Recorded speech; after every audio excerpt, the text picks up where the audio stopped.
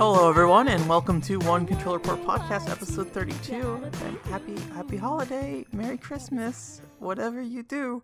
It is the 25th of December. Here I am. It's not the 25th of December yet for me. It's the 23rd. Thank you. It's not Christmas yet, and you're up there enjoying it. But this is the start of the Christmas break for me, so I still have more time ahead of me on break than the me of the 25th. I don't really have anything Christmassy planned. I kind of talked about Blue Stinger last week, which maybe was the most Christmassy thing I would have talked about. So we're just gonna have a normal episode for the most part. It's actually a couple of things I did want to talk about this week. Right off the bat, yeah, I did not prepare myself for the first topic. I'm so glad. Let me go ahead and pull it up. But while I'm pulling it up, I saw a lot of excitement and disappointment over, was it Jet Set Radio Evolution? I believe it was titled. So it was basically like a tech demo that this company called Dinosaur Games put out for Jet Set Radio remake. I'm gonna adjust my micro real quick. Sorry, not a remake. A new entry in the Jet Set Radio series. So I don't know how long you've been around the industry before, but there have been other Jet Set Radio pitches in the past. This one just has the most content to go with it. Basically, it's a proof of concept video that just kind of shows the art style they're envisioning for the game if they were to make Jet Set Radio Evolution. This is a company unrelated to Sega. As far as I know, they just make mobile games. In the past, there has been other companies like Kuju Entertainment who has pitched Jet Set Radio games. But with this one particularly, and I think it's because there's that concept video out there, it seemed like there's a lot of disappointment about it not being picked up and people kind of poo-pooing Sega. I really can't sympathize with anyone who's really upset about this particular decision. If you're upset about Jet Set Radio not coming back, that's fine. You know, I don't think Sega has any plans at the moment for Jet Set Radio. But the thing is that, like, Dinosaur Games is kind of not really a known developer. I mean, I'm not going to sit there and say, maybe I'm wrong, maybe they have some big mobile game I don't know about. But as far as I know, they've only done mobile titles, and they've been stuff I haven't really heard about. They look good. I mean, like, visually they look fine, and the gameplay looks fine. But they've got kind of an unproven track record on, like, a console market. So I don't really have a ton of confidence behind them. And then also I wonder, like, in terms of, I don't know if Sega is willing to put the budget necessary to make a Jet Set Radio game at this point in time.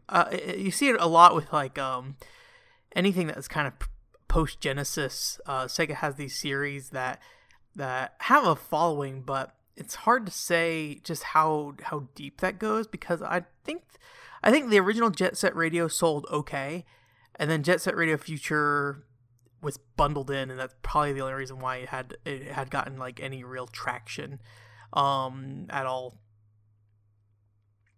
And they've done those re-releases over the years of the original game, and I think Future has not been re-released.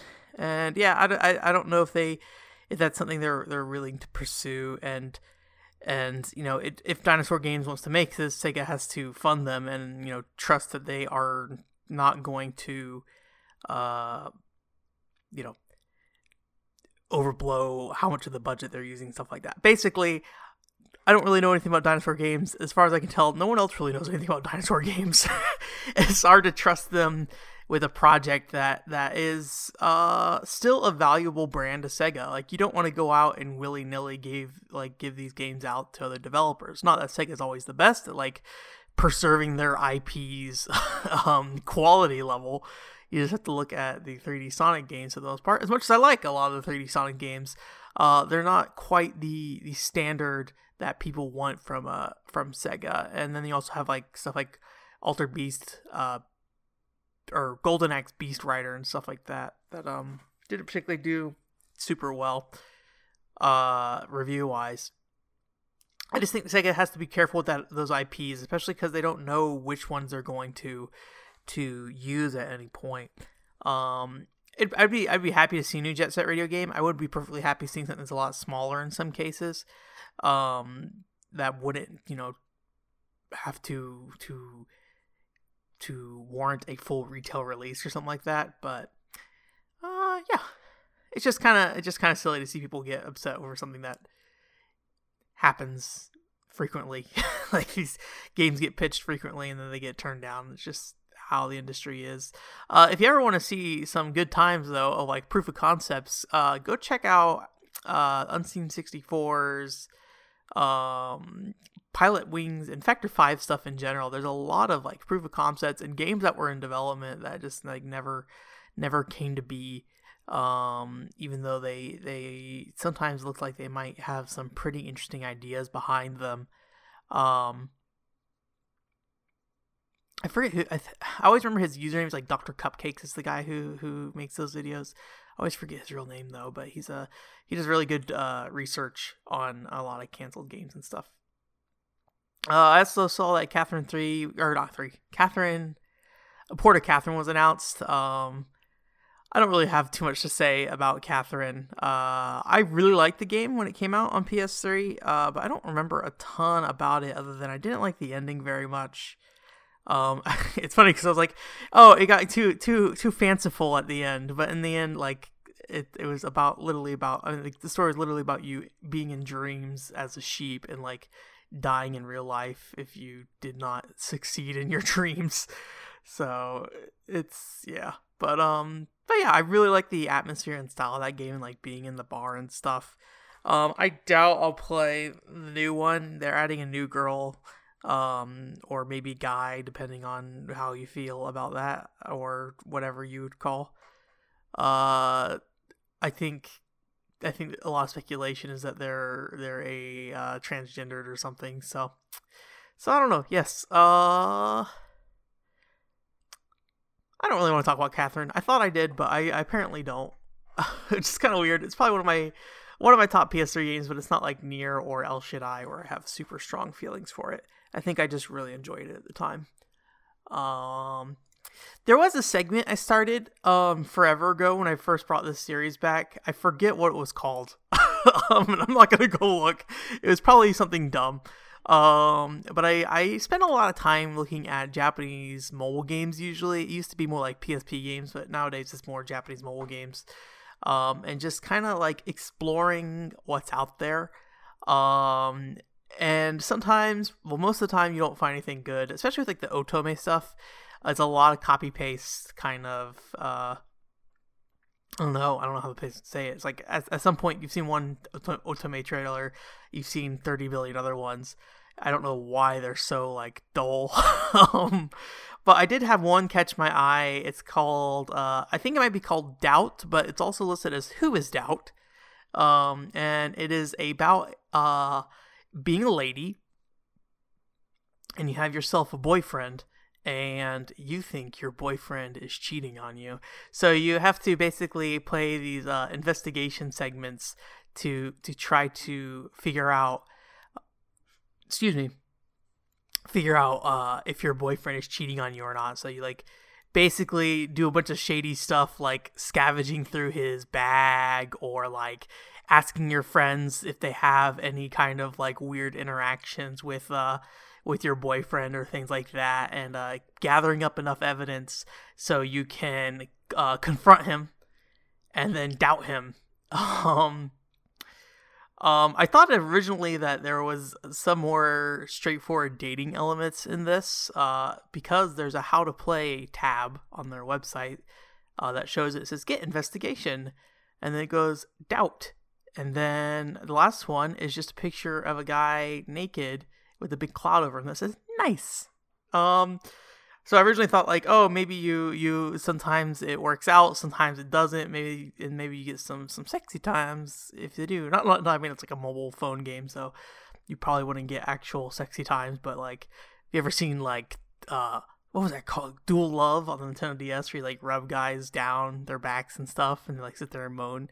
I thought maybe that's what you'd get, but looking at it, well, actually, I saw a video for it. It's a very strange video that I don't think is by the actual developers. that kind of goes through the gameplay. And the scene that showed where it's like nice with the cloud over him is where you're interrogating him after he got out of the shower. So he's just naked because he's out of the shower and being naked. So I don't think there's any sexy time in this game, only confronting your boyfriend times. I'll put the video in the description because it's kind of fascinating. It's really poorly animated, intentionally, I assume. And it's just like, you have these characters who are narrating over the game that are like people saying they're gonna play the game, even though they're not really people. They're just like little characters, and one guy trying to argue on the side of the boyfriend, and then everyone else arguing on the side of the girlfriend, and they're like, if you're a naive girl with bad taste, you have to play this game. It's like, that's really silly. But yeah, I would check out the video. It's an interesting looking game. It's published by, who is their name? Voltage, which apparently has done some other Otome games for mobile in America. I think those things are kind of like a dime a dozen nowadays, and they're generally like poorly translated. Doubt, as far as I can tell, is not translated at all. I'm not sure why that video that I told you about is in a broken English. I don't know if they at one point thought about bringing it over. But as far as I can tell, it's only in Japanese. But it's got a nice style to it. It's got like kind of a detective-y kind of feel to a lot of the trailers and stuff, while also being just, I would say, kind of plain in terms of like the character design and stuff. You know, you're just kind of a lady and you dress up a little bit, but it's nothing like overly, blown out. You're wearing some pretty simple dresses and makeup and stuff like that. Although I don't think there's any kind of setting your own fashion or anything in the game. I think the core of the game is pinning your boyfriend and making sure you doubt him and you catch him cheating on you. I wonder if there's any cases where your boyfriend doesn't cheat on you, or if it's always just your boyfriend's cheated on you. That'd be kind of interesting. I'll never know. Even if he gets brought over here, I'm sure I'll forget to play it. So yeah, I'll put that, and then I'll also put like the website link down. All right, this is the last. Is this the last fortune cookie of the year? What is this coming out? The 25th? Oh, so the next episode is going to be on the 1st. Also, my phone bill is due today, apparently. Look at my calendar. I'm pretty sure I paid that already. We'll see what happens.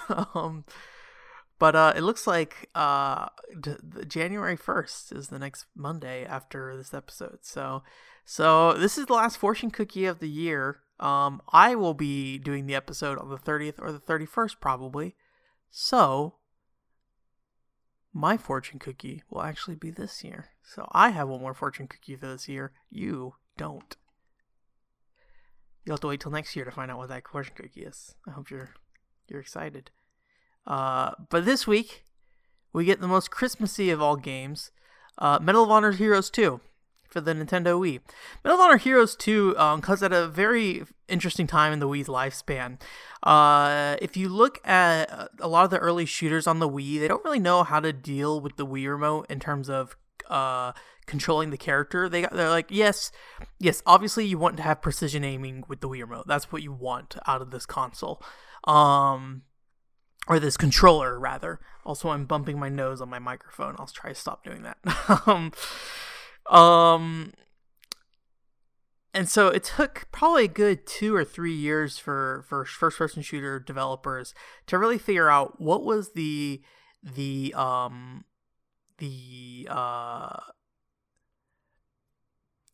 amount of range you want to give the player control. Because initially you think, oh, you want to be able to point all over the screen.